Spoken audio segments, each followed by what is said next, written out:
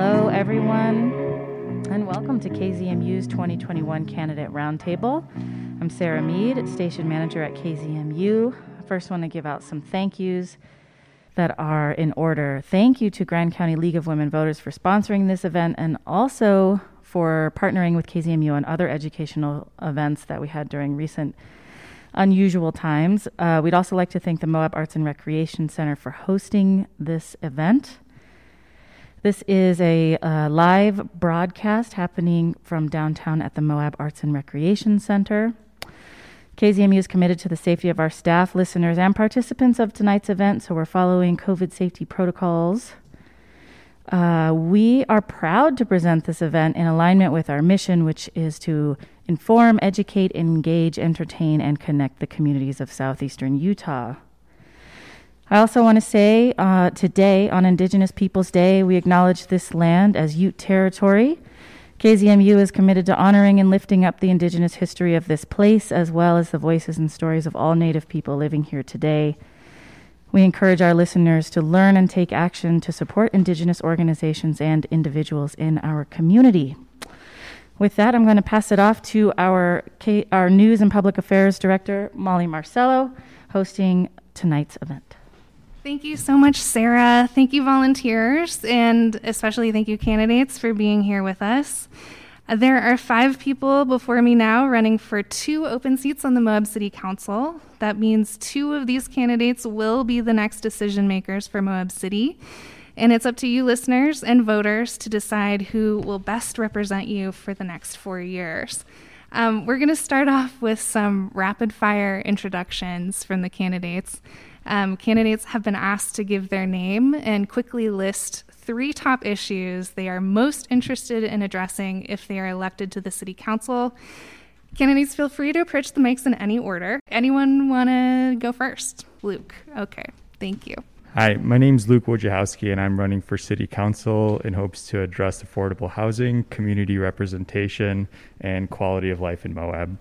My name is Jason Taylor, and the 3 things that I'm really interested in addressing, if elected, would be infrastructure for the town of Moab, getting back to taking care of the people who live here and the infrastructures here, affordable housing, and I'd also like to address the noise issues that we've been facing as citizens of Moab.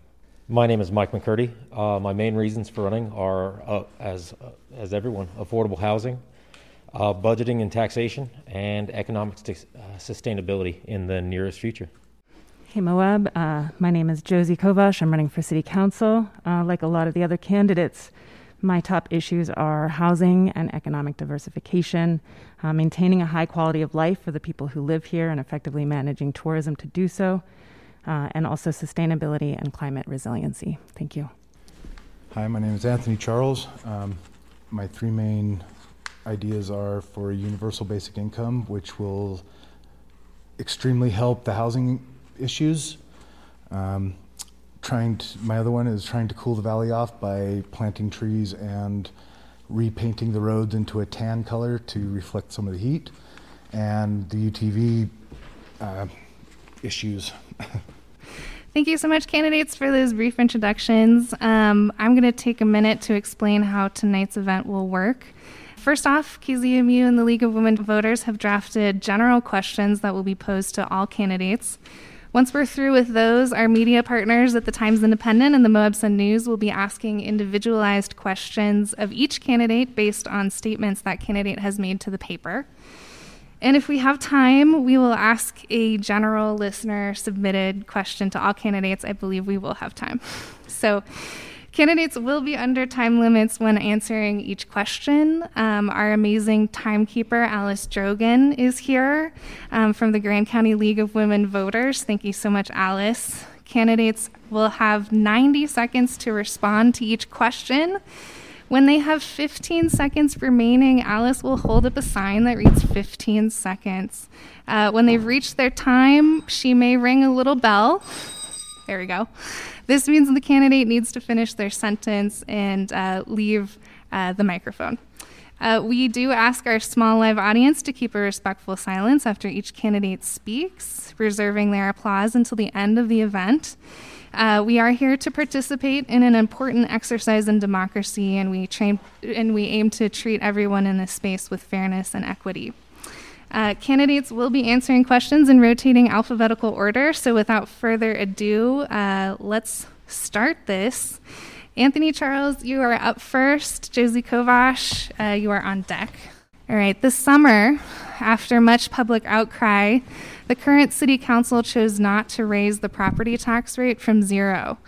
But one of the big reasons the new property tax was considered in the first place was the estimated tens of millions of dollars in deferred capital projects affecting public infrastructure. Although the property tax rate discussion at least might have gone away for now, the need for capital projects, among other pressing issues, has not. You've likely familiarized yourselves with the city budget. Are you open to a new property tax rate in the future? If so, why? If not, why not? And how is Moab going to pay for its needs, including deferred maintenance? Well, the property tax should be a yes, but it has to be done correctly. Just getting a revenue source going, I have some ideas with the UTV stuff to make that revenue for the city, and I can see it'd be millions of dollars coming in directly to the city. With the stuff that's being built, I think they need to be held to a little bit higher of a standard because they're just telling us what to do the whole time, so they need to be the ones that are showing, what needs to be, how they need to react to it.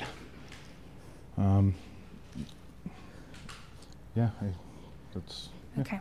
Thank you, Anthony. You're welcome. Josie, you're up next. And candidates, if you want me to repeat any portion of the question while you're at the microphone, please let me know.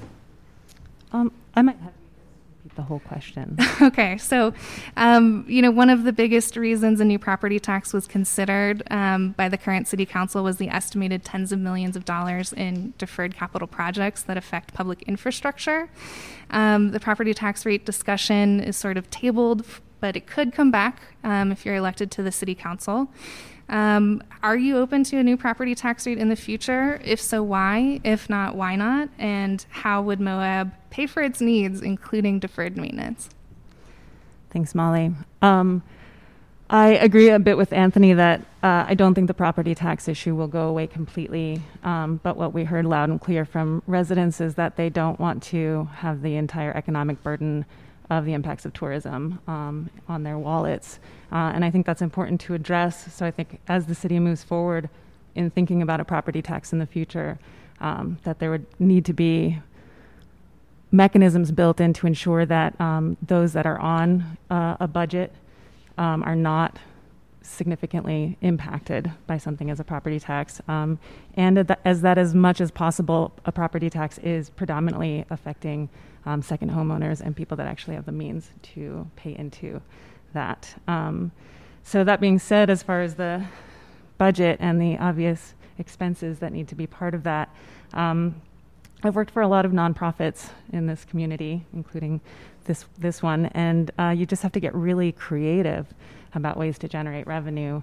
I think grants are something that can continue to be a robust source of revenue for the city. There's obviously things coming down federally around specifically things like green infrastructure. And I think in spending money in Moab, we need to stack necessities with visionary things.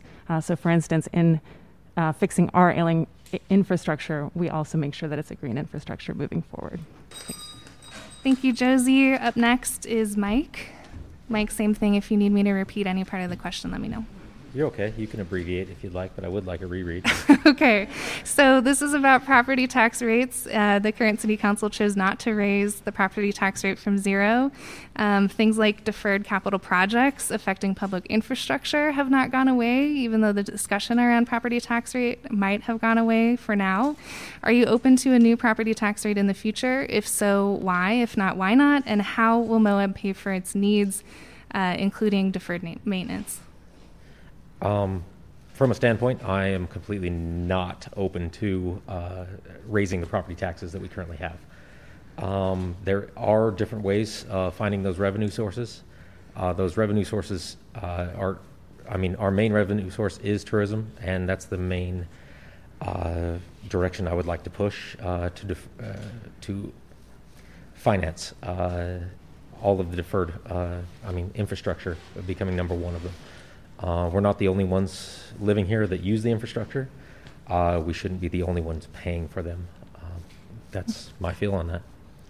Thank you. Thank you, Mike. Jason, you're up. Same question, huh?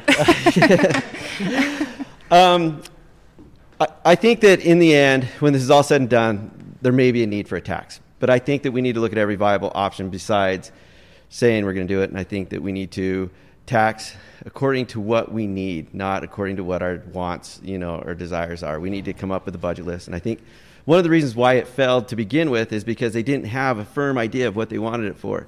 And one of the things that I saw was that over the years, we've been seeing about a 5 to 7 to 8% increase in tax revenue profits. And we've budgeted for that. We've put that into the general fund, and we've spent it before we've gotten it. And we've got, we're hoping that next year we get this money, and why so we budget for it. What I would like to do, and one of the things that I would propose, is that you don't count on that money. That we budget according to what came in that year. And if we get a 5%, if we give them 7%, that money is earmarked for infrastructure. That money is earmarked to take care of the failing infrastructures that we have in the city. And then at that time we can say, hey, we need $1 million to finish this water project, or we need sidewalks. But I don't think that we should not be funding tourism-based expenses, and that includes law enforcement, and things like that. So that's where I stand on that. Okay, thank you, Jason. Luke, you're up. Yeah, I think this is a great question. I personally believe that, I understand that the property tax is coming from the city trying to be fiscally responsible. I believe that at first the city really needs to prove that it can be fiscally responsible. I know that we've maxed out most of our sales tax revenue. I think there's one tax that they're looking into to see if we can still increase a little bit. But I think that we can potentially increase our revenue through increased code enforcement efforts, and as Josie had mentioned, is through grants. Many federal grants require a match, but that doesn't necessarily always mean that it has to come in the form of cash. I think we can really leverage Moab's community of volunteerism, as that's one of the allowable in-kind matches, to help us get funds into addressing a lot of the longstanding infrastructure projects that have been put off. I honestly also think that we need to focus some of our time upstate and get them to allow us to keep more of the revenues gotten from the almost $500 million in taxable sales that come through here every single year. We can't be afraid to push back against the state, as their desire to extract more revenues is coming at the cost of our community right now. Thank you, candidates. This next question will go to Josie Kovash first, with Mike McCurdy on deck. So one of the biggest departments at City Hall is the Moab City Police. This department has been in the national, state, and local spotlight recently for various reasons. Right now, an outside law enforcement agency is investigating the Moab PD's response to an August call about possible domestic violence. Days after this investigation was announced, Moab City confirmed that the police chief was taking a leave of absence. And our 7th District Court judge recently stated that the misuse of body cameras is a, quote, institutional problem at the Moab City Police Department. Meanwhile, earlier this year, the City Council was asked to find more money for the police department, mainly to hire more officers. This was one of the reasons the current council at one point considered raising the property tax. Moab's chief of police has repeatedly said that his department is overburdened. We'd like to know if you've been following these varied issues. Do you have any concerns about the police department? If so, what are they? If elected to the City Council, how will you be approaching the Moab City Police Department, and why?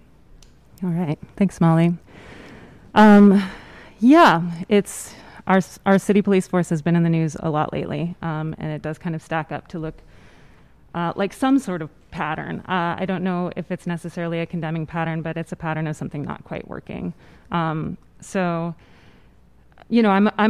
a couple of minds. I think that we need to both support and scrutinize our police force, and those need to go hand in hand, and resources and training should match our expectations and vice versa.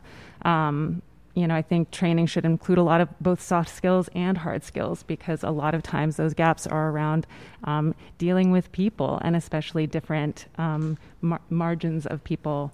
And so that's really important, especially with the potential for people of certain subgroups being mistreated, because it's really, really absolutely essential that all people have trust in their police departments.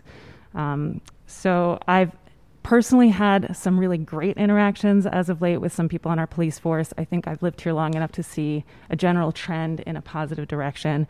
And so my optimism is that there will continue to be a relationship with the city police department on giving them the tools and resources, and also expecting that those things will happen. Thank you, Josie. Mike, you are up next. Actually, don't need a reread on this one. So. Okay. My views on the current police concerns. There have been many concerns, but for me to say anything on the subject is an outsider looking in. I cannot right now, without knowing all the facts, and most of us in this room, I don't think know every fact that went into our current concerns with it. So everything would just be a simple opinion. It should be based off of facts. There is a concern, a deep concern that we should be able to take care of, and we should have actually years ago. We don't have enough police men or police persons on the force. I really think we're down to about 5 right now, and it simply comes down to housing and getting them into town. We should be able to fix these issues and get more, be it hard and soft sides. We really don't have the people right now, and that's my biggest concern going into this. So. Thank you, Mike. Jason? I spent 12 years running for Grand County EMS. I spent many, many hours working with Moab Police Department, with Grand County Sheriff's Office, the National Park Service. These guys have hard jobs. I've watched these guys put their arms around people when a loved one is deceased in a car. I've watched these guys do a lot of really hard things. I think it's unfair, and I think that, there's probably room for improvement. There's probably room for growing. To what the judge said is something that needs to look at. As far as the investigation goes, I think that's something that I can't really comment on, that I shouldn't comment on until the investigation's finished and they come out with it, because what I know is probably the same thing that we've seen on the news, and I don't know the answer to it. I agree that we do have a force that's probably not as where as it should be. It's not as big as it should be. And I think one of those issues is budgets. We're asking these guys to do a lot of stuff for not much pay. We're asking them to work hard hours for not much pay. We're asking them to carry an emotional burden for not much pay. And there's always ways that we can support. We need to support these guys, and there's ways that they can get better. And I would be committed to working and doing what's needed to be done to fix it. To help with it. I think I want to be a part of the solution. And all right. Thank you, Jason. Luke, you're up next. Yeah, I think it's important to understand and recognize that the police play a vital and important role in helping address many of the serious issues that plague our community, including domestic violence and assault, but also a lot more of the day-to-day stuff like code enforcement. I think it's also important to acknowledge, as some of the other candidates have, that there are numerous factors that really complicate the jobs of these officers, ranging from being understaffed to being overrun by tourists from all over the world. And I think it is important that we show support to our officers who are trying to support our community on a day-to-day basis. We very frequently are only ever made aware of the issues that arise, but not the day-to-day kind of acts of kindness that Jason had alluded to. However, with that said, I also do firmly believe that any individuals in our community that find themselves in any elevated positions of community trust. And this includes law enforcement, need to hold themselves to be held to a higher standard. And I honestly believe that there's always room for improvement. But with that, I was Seek Haven's representative on the police's use of force policy review group. And during that process, I saw a lot of willingness to receive feedback. I am seeing that the police department is actively trying to engage with local community organizations to see how they can better handle future situations. And I'm hopeful that with all of that the city and the police department can be up to the challenge of greater accountability moving forward. Thank you, Luke. Anthony, you're up next. All right, so living here my whole life, I will say the police force has gotten drastically better. I feel like the reason why we are so low staffed on all of this is because the state keeps taking all of our money and thinking they know what's right, and they have zero idea what's going on down here. I sent a video to one of the senators, and I titled it as, "What law do you see as being broken?" And he messaged me back, said, "Oh, I think your parking enforcement needs to do something about that." So I messaged back like, "Have you ever been to Moab? Do you even know that there's zero parking anything here?"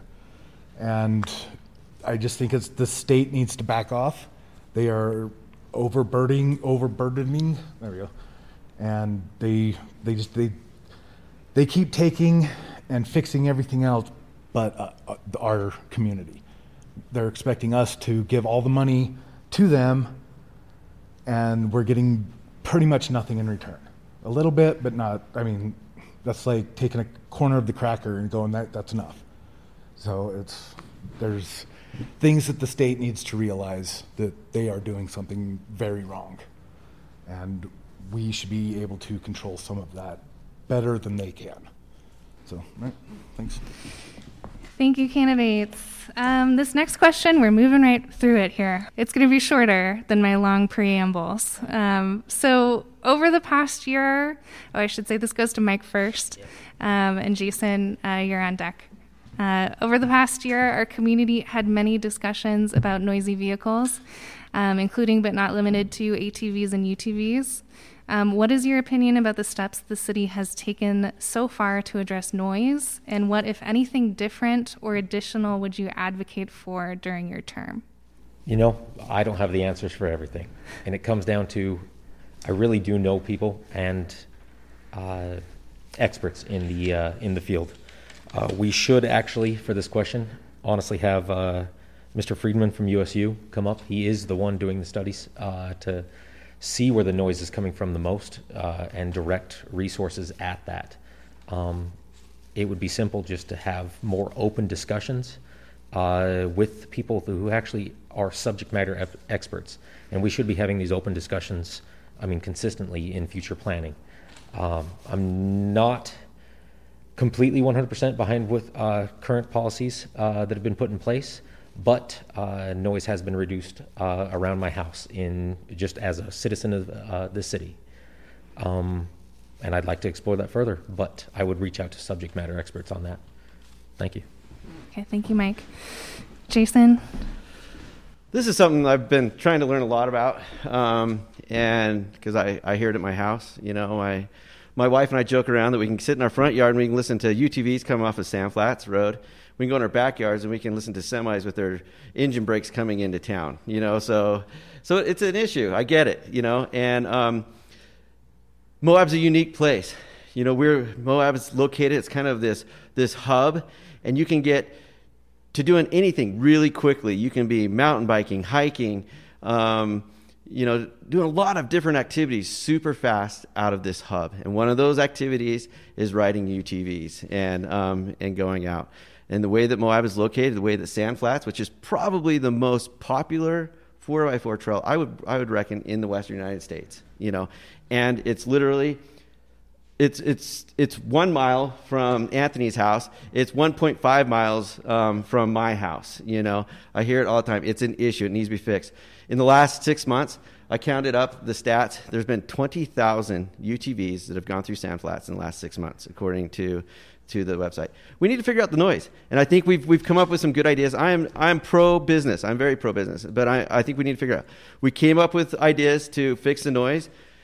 But are we implementing those ideas? Are we enforcing the decibel limits? Are we enforcing the speed limits? I don't know that we are. I know I haven't seen it from where I live, and I feel like this is a huge injustice by not doing that. Thank you, Jason. Luke. So I think this is another one of those situations where the state is really preventing us from being able to implement simple common sense solutions at the expense of our community. We're left with very little ability to regulate noise in town. And although I'm definitely uncomfortable with anything that seems to target local businesses, particularly since I believe that they have the greatest incentive to be better stewards of our public lands, particularly relative to private UTV owners, I also need to be mindful that as a council member, I would have a responsibility to represent the interests of the community at large and the rest of the business community as well. I've been talking to a lot of people in other business or another tourist-oriented businesses, and they've been hearing from their customers that the UTVs kind of running amok are having a negative impact on their experience in Moab and is making them less likely and willing to want to come back to our community. I've also heard how profound of an effect UTVs have on the lives of so many of our residents. And I kind of get reminded that one of the hallmarks of the character of rural communities is quiet. And that's something that's absolutely getting in the way of. And so, although at the end of the day, I don't want to be anti-UTV business, I do want to be pro-community and pro-other business. Okay. Thank you, Luke. Anthony, you're up next, and candidates, I can repeat a question if you need it. So I feel like I've been super loud about this, and I feel like I have to be louder than them. And you said there was 20,000 that went up in a month? No. Or since April. Since April? Okay, so that means I had to listen to it 40,000 times. So every time they drive by, I start to get dizzy because of the frequency that the UTV's centrifugal clutch makes. And nobody wants to take me seriously on that. That's why I'm running for this, because this terrorism has to end. The UTV vehicle is a terrorist vehicle by nature. They don't care. I have had to ask so many people to get off the sidewalks. This is a sidewalk, not a side parking for UTVs. And then they just flip me off and punch it and drive down a little further and get back on the sidewalk. And like blocking people into driveways, like this crap has to stop. So what I came up with, we opt out and then we make our own rules. And we push all of them to Main Street since we got this brand new giant highway. Out on the River Road next to Goose Island, there's that big culvert that you drive up and then you drop into Goose Island. Right there's the new entrance to Hell's Revenge and Sand Flats. We put a $25 3-day pass thing on there, and there's a gigantic, monstrous revenue. Let's say it takes $5 or $10 to maintenance the road. The other $15 goes to nonprofits every month, a different nonprofit, and then even to the hospital to help alleviate hospital bills. So, thank you. Thank you, Anthony. And Josie, you're up. Thanks, Molly. I think just for the listeners and a little bit for me, I'd love to just hear the question Sure. one more time. Let's do it. Over the past year, our community had many discussions about noisy vehicles, including but not limited to ATVs and UTVs. What is your opinion about the steps the city has taken so far to address noise? And what, if anything, different or additional would you advocate for during your term? Thank you. I've been quite vocal on this issue as well. And I honestly don't think there is a lot of room for debate within people who actually live in Moab. I've talked to a lot of people in campaigning, and with all the other issues that we're facing, I still think this is one of the ones that comes up the most, just because it's affecting people so immediately and so severely. I do think that we have to not be afraid to take really big steps in this, and to take all steps. The reality is that we live in a state that has severely limited our ability to autonomously deal with this, and to not exercise every single thing available to us. Because if we were allowed by the state to just self-regulate, as all other states in the union who have street legal UTVs are allowed to do, then there would be no issue. But because there is, then we have to exercise everything that's in our toolkit. I think what the city has done is a good start. I think what the county has done is an even better start. And I do think that using business licensing, land use code, those kinds of tools available to us We can make a big difference that way with rentals. I do think it is not anti-business to do so because, as many candidates have said, all of our other businesses are going to leave if this issue goes unmet. And ultimately, it's a public health issue because noise is a public health issue. Thank you. Thank you, Josie, and thank you so much, candidates. If you're just tuning in, this is KZMU's 2021 Candidate Roundtable supported by the Grand County League of Women Voters. We are with the 5 candidates running for 2 open seats on the Moab City Council. I'm Molly Marcello, News and Public Affairs Director at KZMU. We are now going to open the floor to our media partners, the Moab Sun News and the Times Independent. They will be posing different questions to each candidate on the same topic. The questions here have been tailored to each candidate based on previous statements that candidate has made to their paper. Representing the Times Independent is reporter Carter Poppy. The topic is housing. We're going to start with Jason Taylor. Candidate Luke Wojciechowski is on deck, and I pass the mic to Carter. Thank you, Molly. So, Jason, you said in response to our questions a few months ago now about housing, quote, changes in such things like density could have a negative impact on the current residents, and they need to have a voice. Reform of city zoning in the future may be limited to future undeveloped parcels while working with developers, end quote. Urban sprawl tends to have negative impacts on residents by increasing living costs and harming the environment. Why, in your view, is it so important to listen to the people opposing higher density housing in their neighborhoods when higher densities would create additional housing opportunities and likely reduce costs? Do you want me to keep this to 100 words? Because it's almost been impossible. I think that there's a lot of people who have lived in Moab for a long time. There's a lot of people who have have developed this quality of life, and I think that they need to have a voice in what happens to their community. That as we increase higher density, that maybe there's areas in Moab where that higher density works, but maybe there are areas where it's just not going to work, and where people, you brought up NIMBY a lot, and I think that we need to balance NIMBY with the needs of the people and stuff. I am against, or I think that there should be a voice of the people when we're talking about things like changing zoning for people to put camp trailers on their personal property, or put camp trailers with people living in them in front of their houses, when most of Moab doesn't have sidewalks, and now you have camp trailers parked on the roads where little kids walking to school, they can't walk to school on a sidewalk, and they have to walk out in the middle of the road because there's maybe a camp trailer with people living in it, is what one of the zoning suggestions that was put out a couple months ago. So I think that we just can't do this stuff blindly with the Planning Commission and everything. We need to talk to the neighbors. We need to talk to people, and they need to have a voice in what happens in their neighborhoods, because this is something that's going to affect the town and these neighborhoods for years to come. Thanks, Jason.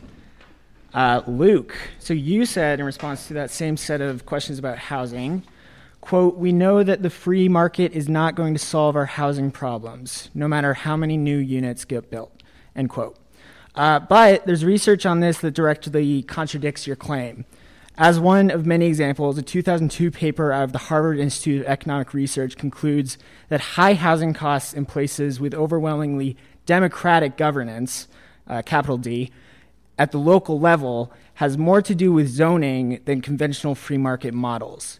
So what evidence do you have that enabling more housing construction won't solve our problems?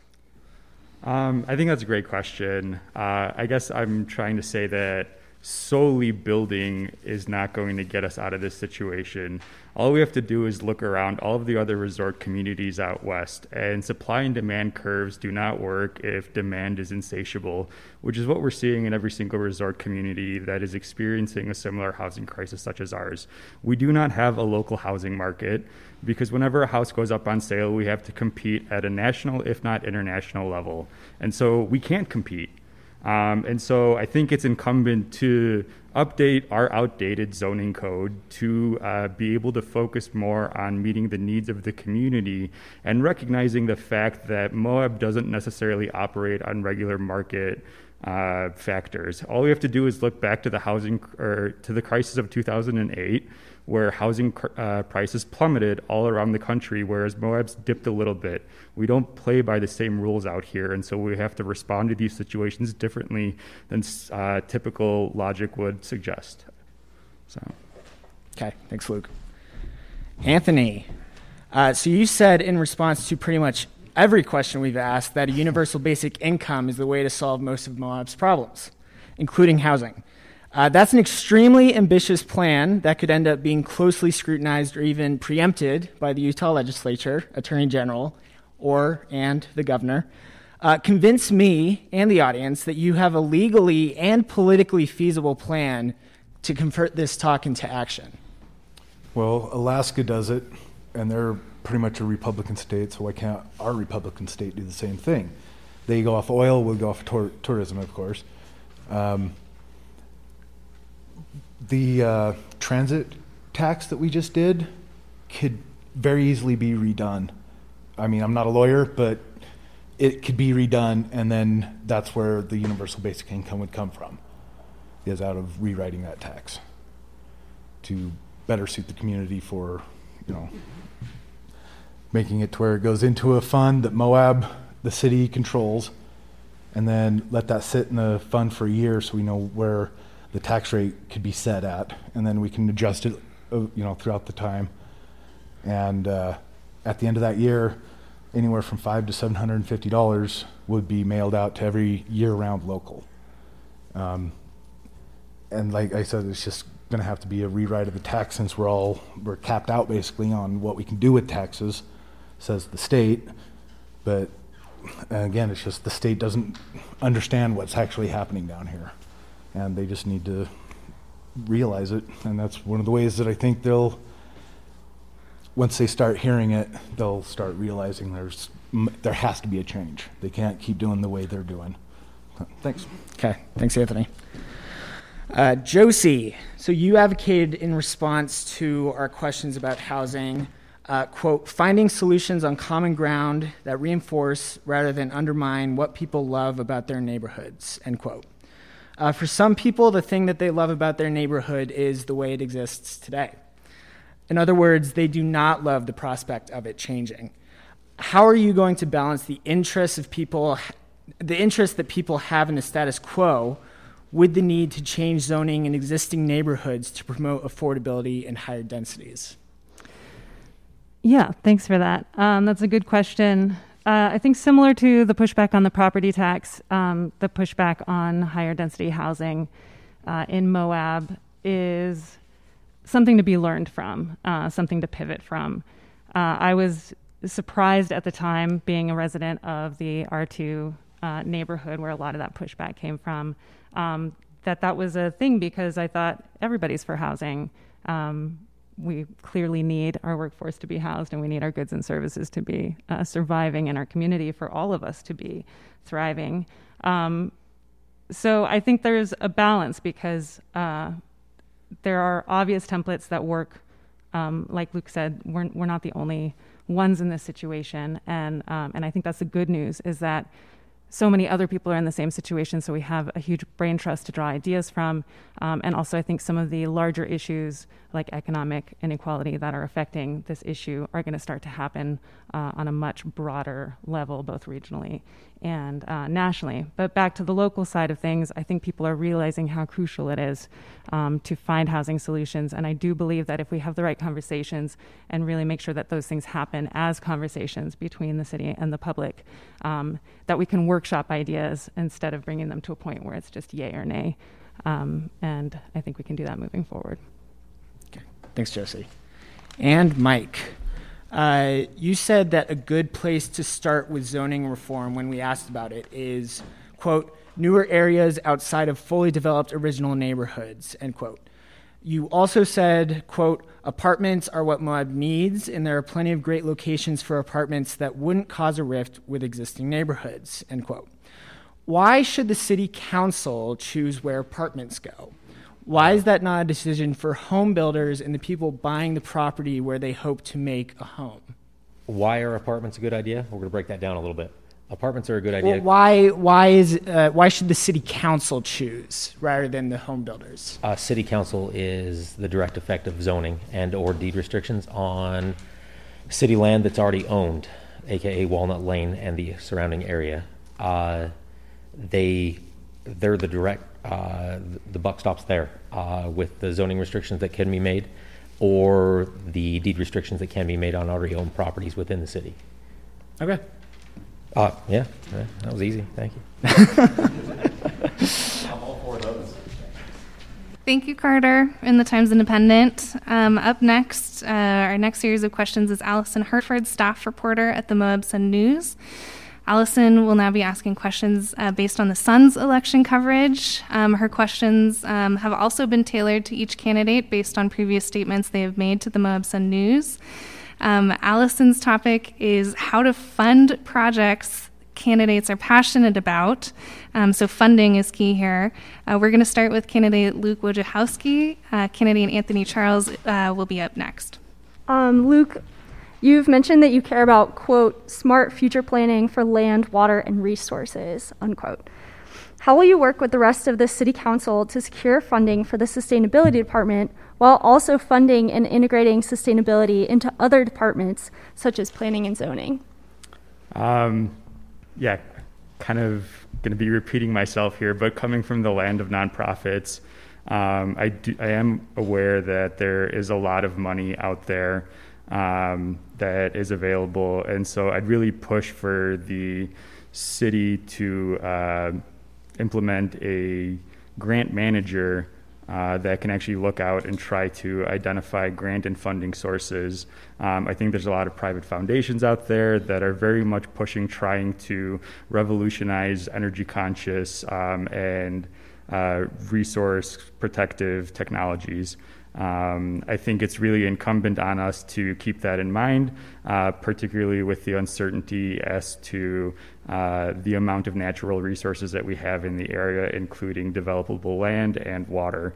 And so I think potentially we're going to have to look into incentivizing individuals to potentially zero-scape their lawns and everything, and using less resources can bring costs down within the city. I think addressing our crumbling infrastructure is going to be a priority. I know it's going to be really expensive, but once again, I'm pretty sure that there is funding out there that is available to address those concerns. And having not leaky pipes is going to help a lot in terms of lost cost, in terms of having road crews go out and refix the same pipe like 7 times in a winter, which is what I've heard from some of the city staff. And so I think some of these preventative measures can actually help become cost-saving measures in the long run.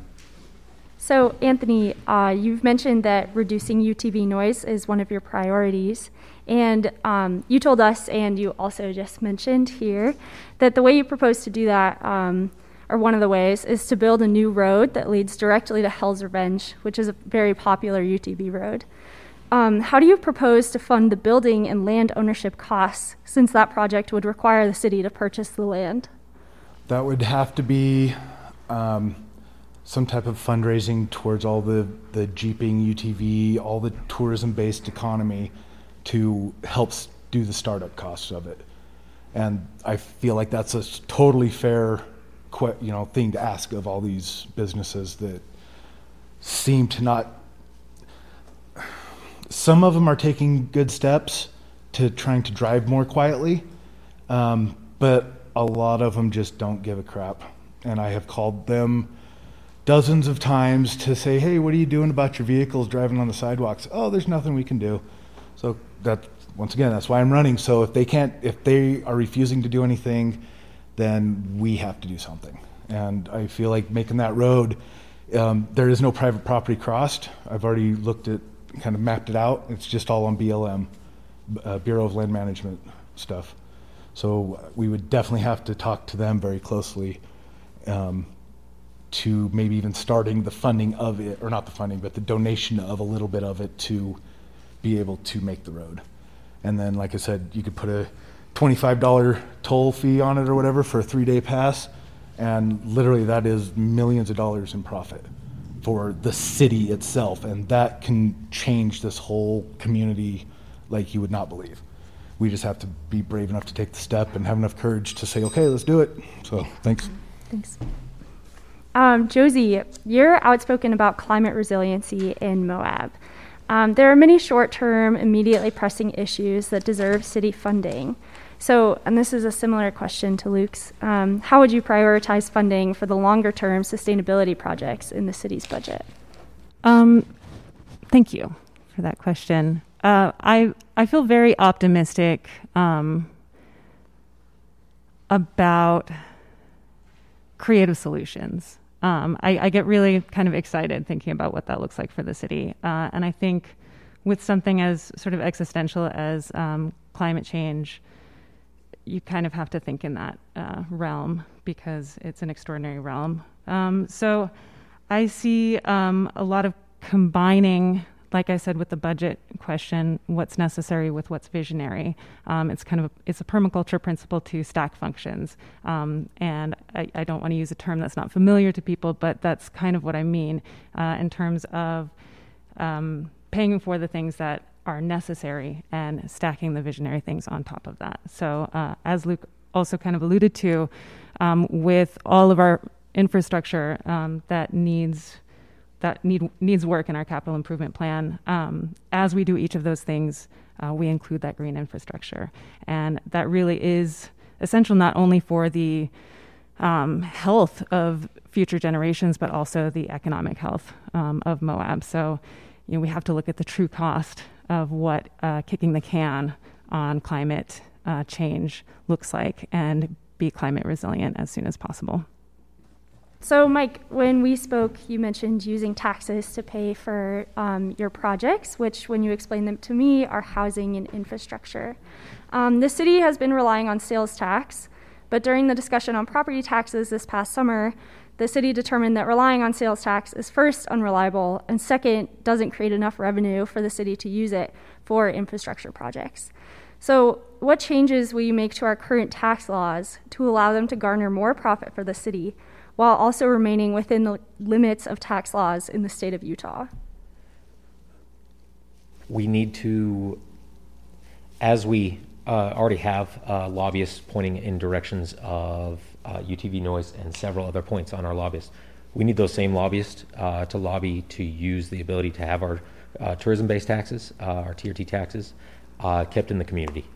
We need to simply keep more of that in the community. If not directly take away from that fund into our community, we need to raise taxes on that side, even creating new taxes on that in any way possible. And we need those lobbyists to do it. The City Council does not have a direct hand in that, but we do have a direct hand in the lobbyists that are trying to approve that.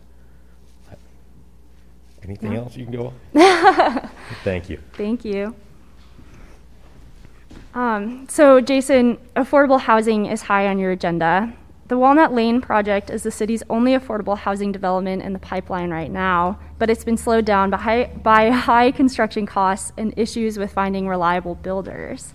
How do you propose the city not only support Walnut Lane, but also expand its budget to fund more affordable housing projects?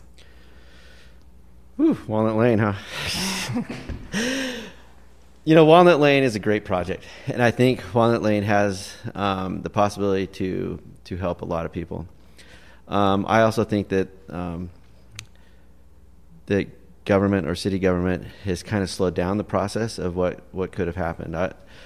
I think that we need to be very careful how we proceed with Walnut Lane. In budget talks, they're talking how Walnut Lane is going to be in the red for another 5 or 6 years, once they get things going. That's coming on the backs of the taxpayers of Moab. We need to figure out if that's fair. We need to figure out if that's right to burden the rest of the citizens of Moab with this housing process, and if they're willing to back it. I think there's a lot of great ways that we can, work with a lot of great organizations. The Housing Authority, they've been doing amazing things, and figure out a way to turn this project, maybe turn it over to someone who can run it and can run it well, and figure out a way to capitalize on it that we can then. I don't think we need to make money on Walnut Lane. I think we need to provide housing, and I think maybe we can use the resources to turn that into other projects, and that we can keep it going to help funding housing on the other side. But whether or not the city should be involved in housing and be landlords, I'm not quite sure about if we should do that. Thanks. Thank you so much to our media partners, the Moab Sun News and the Times Independent. If you're just tuning in, this is KZMU's 2021 Candidate Roundtable, supported by the Grand County League of Women Voters. We are here with the 5 candidates running for 2 open seats on the Moab City Council. It looks like we do have time for a listener-submitted question, so hopefully candidates are up for it. This one came to us ahead of the event and was submitted to KZMU via email. This is a general question that we're going to ask of all candidates. Like the rest of the questions tonight, candidates will have 90 seconds to respond. Anthony Charles is up first, and Josie Kovash is on deck. So this year, we've heard stories about Moab's local businesses facing high demand for their services, and yet they have difficulty finding and hiring staff. Some are shutting their doors more frequently, even during busy weeks. What do you think the Moab City Council could reasonably do to address workforce shortages and local business retention, especially for the ones that are small, locally owned, and don't necessarily have a corporate structure to help keep them afloat during more difficult times? One of the things that I have also been listening about is the transportation system that everybody's been trying to figure out how to implement it. Well, there's people that live in Blanding, Monticello, Green River, Thompson, LaSalle, that all commute to here. But they have a hard time getting here when they're only getting paid dirt. So, they got to have a cheaper way to be able to like ride a bus or one of the transport vans or whatever, from those places. And that's just bringing people that don't so much have the option because maybe they don't have a vehicle or maybe they don't know anybody that travels here all the time or whatever.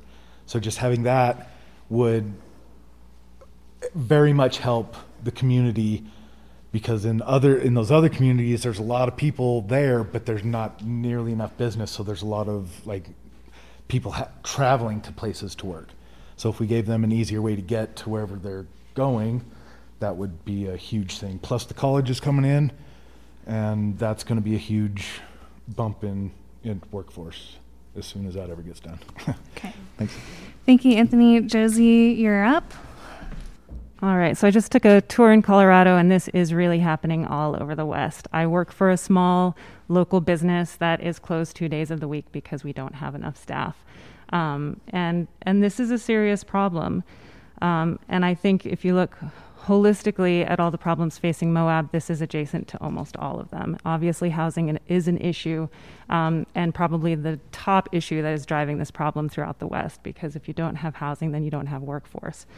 So obviously the city really has to be committed to proactive housing solutions, and there are a lot of them, and that's the good news. And then economic diversification is also important in this community, because it seems that a purely tourism-driven economy, and not only that, but like an extraction-level tourism economy, creates a lot of wealth disparity, creates a lot of wage gaps, and has decreased the quality of life of most people in Moab while increasing the cost of living significantly. And I've definitely seen that just in the 16 years that I've been here, hit levels of a chasm more than I would have ever expected in this community. So we have to look at all of those adjacent issues that are making this a primary issue, and agreed that small businesses can't just be expected to raise wages when all of these other issues that are affecting this issue are not dealt with. Thanks. Got it. Thank you, Josie. Mike, you're up. And candidates, I can repeat the question if you'd like me to. Fire away. Okay, so what do you think the Moab City Council could reasonably do to address workforce shortages and local business retention, especially for the businesses that are small and locally owned? With me, it comes down to, again, like almost everyone here is going to say, it's going to be housing. The people who have staffing right now, the businesses who have staffing, usually have their own housing right now. It is that big of an issue. It comes down to sheer numbers. We have more housing, we have more affordable housing, we have more body count. It comes down to people that we don't have in town, or the availability to even bring people into town, because there's no such thing as a housing market. There's only so many houses for sale right now. It really is a housing issue in my eyes. But thank you. Thank you, Mike. Jason? I think this is really a kind of a Pandora's box of how to fix and how to look at it. There's companies in town that are buying up houses in residential neighborhoods, and they're taking these homes and they're putting 10, 15, 20 people in these homes. And a lot of the neighbors who live around these homes are complaining. They're complaining that the people aren't taking care of the yards, that there's people, that there's trash, that they're kind of bringing a lot of these neighborhoods down. So that's a problem, and that we need to address. We need to figure out. We have a lot of these companies who, I work for a company who we've been in Moab since, the mid 60s, and we've been providing housing. We just built a housing facility for 64 employees. We thought it would take us about 4 years to fill it up. We filled it up in 1 year. Not everybody can do that, but by those that can do it, they opened up housing for other people. And I think that we need to get to the point where when these hotels or big businesses are coming in, that the burden of housing those employees is not put on the citizens of Moab and Grand County. That these big businesses are part of finding the answer to these housing issues, and working together to make it happen and stuff. So, thank you, Jason. Luke, you're up. So yeah, I feel like I'm kind of going to be beating a dead horse here, but I think it does come back to housing at the end of it all. I've been on the city planning commission for the past 2 years, and looking around at what some of the other states are doing, I think it is important to look at some of the emergency measures that can be taken by potentially allowing people to live in campers temporarily while we focus on implementing deed restrictions. It kind of goes back to the localizing our housing market, which is going to involve specific carve-outs for residents' occupancy and ownership in a percentage of the new housing units. I think we can also look into incentivizing local homeowners towards developing accessory dwelling units that can create a greater housing supply here. And then we do have some pretty large projects that are in the pipeline right now with Walnut Lane, with Arroyo Crossing and everything like that. And so I think kind of finding some of those stopgap measures that can get us to a point when those things come to fruition will really help us along the way. But at the end of the day, there isn't going to be a single silver bullet that's going to solve this housing issue. I think it's going to take a combination of actions and approaches to holistically address the causes and symptoms of this problem. But, yeah. Okay. Thank you so much, candidates. We are getting very close to the end of our city council candidate event. We are moving on to closing statements. Closing statements are typically an opportunity for candidates to clarify or expand upon a point. Candidates could also summarize their campaign and why voters should elect them to be a decision maker in our town for the next 4 years. Candidates will have 1 minute for their closing statement. We're going to start with Josie Kovash. Mike McCurdy is on deck. Thanks, Molly. As I said at the top, my name is Josie Kovash. I'm running for city council. My top 3 issues are housing and economic diversification, quality of life, maintaining a high quality of life by effectively managing tourism, and sustainability and climate resiliency. Coming over here, I just found myself taking a really deep breath because I feel like that's what it feels like to live here right now. It has never in my 16 years here felt so difficult and so stressful to live in this community. It used to be quite the opposite. So I just want to take a breath because I think things have gotten really hard for a lot of people living here. But I think that there is a lot of good news. And I think that we are not alone. Our issues are happening all over the West. We have a lot of peers working for KZMU. Talking to peers in Colorado was the basis of so many of the good things that I did in that job. And I think the city is going in the right direction in a lot of ways. So, thank you, yes. Josie. Mike, you're up for your closing statement. Again, my name is Mike McCurdy. I'm running for City Council. My main issues were housing, budgeting along with taxation, and economic sustainability in the city. It comes down to, on my part, votes and decisions shouldn't be made across party lines. I know this is a nonpartisan race. A lot of votes and decisions in our current administration go along party lines, and every issue deserves its own due diligence. We should be looking at each issue separately and voting upon each issue separately. There's going to be a lot of issues that come up, but each one deserves our time at looking at it, and I'd like to be that guy that gives it the time. Thank you, Mike. Jason? I've lived in Moab for 24 years. I have 3 kids who are going through the school system here. They're now in high school and in junior high. And 24 years ago, a lot has changed, a lot has stayed the same. 24 years ago, or maybe 19 years ago, I'd be stressing about how to get through the winter, because this time of year, town would be dead and town would be quiet and it'd be quiet. But also, I didn't have work. And so while there's a lot that has changed in the fact that I do have more work, and a lot of people do have more work, the consequences are the noise and the hustle and bustle of the city. I've had the opportunity to volunteer on a lot of boards, and I think I have a very good idea of how the city works. I have a very good idea of how the county works, and I would love to be Moab's first choice for city council, and because I've come to enjoy this town and love it. And thank you. Thank you, Jason. Luke, you're up.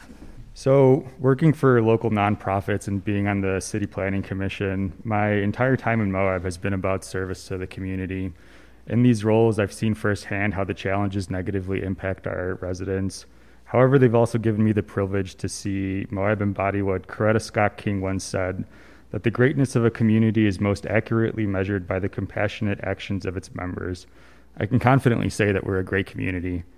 So even though I hear from so many of our friends and neighbors that are worried about the direction that we're all headed in, I'm also heartened by that those same people recognize that Moab takes care of Moab because no one else will.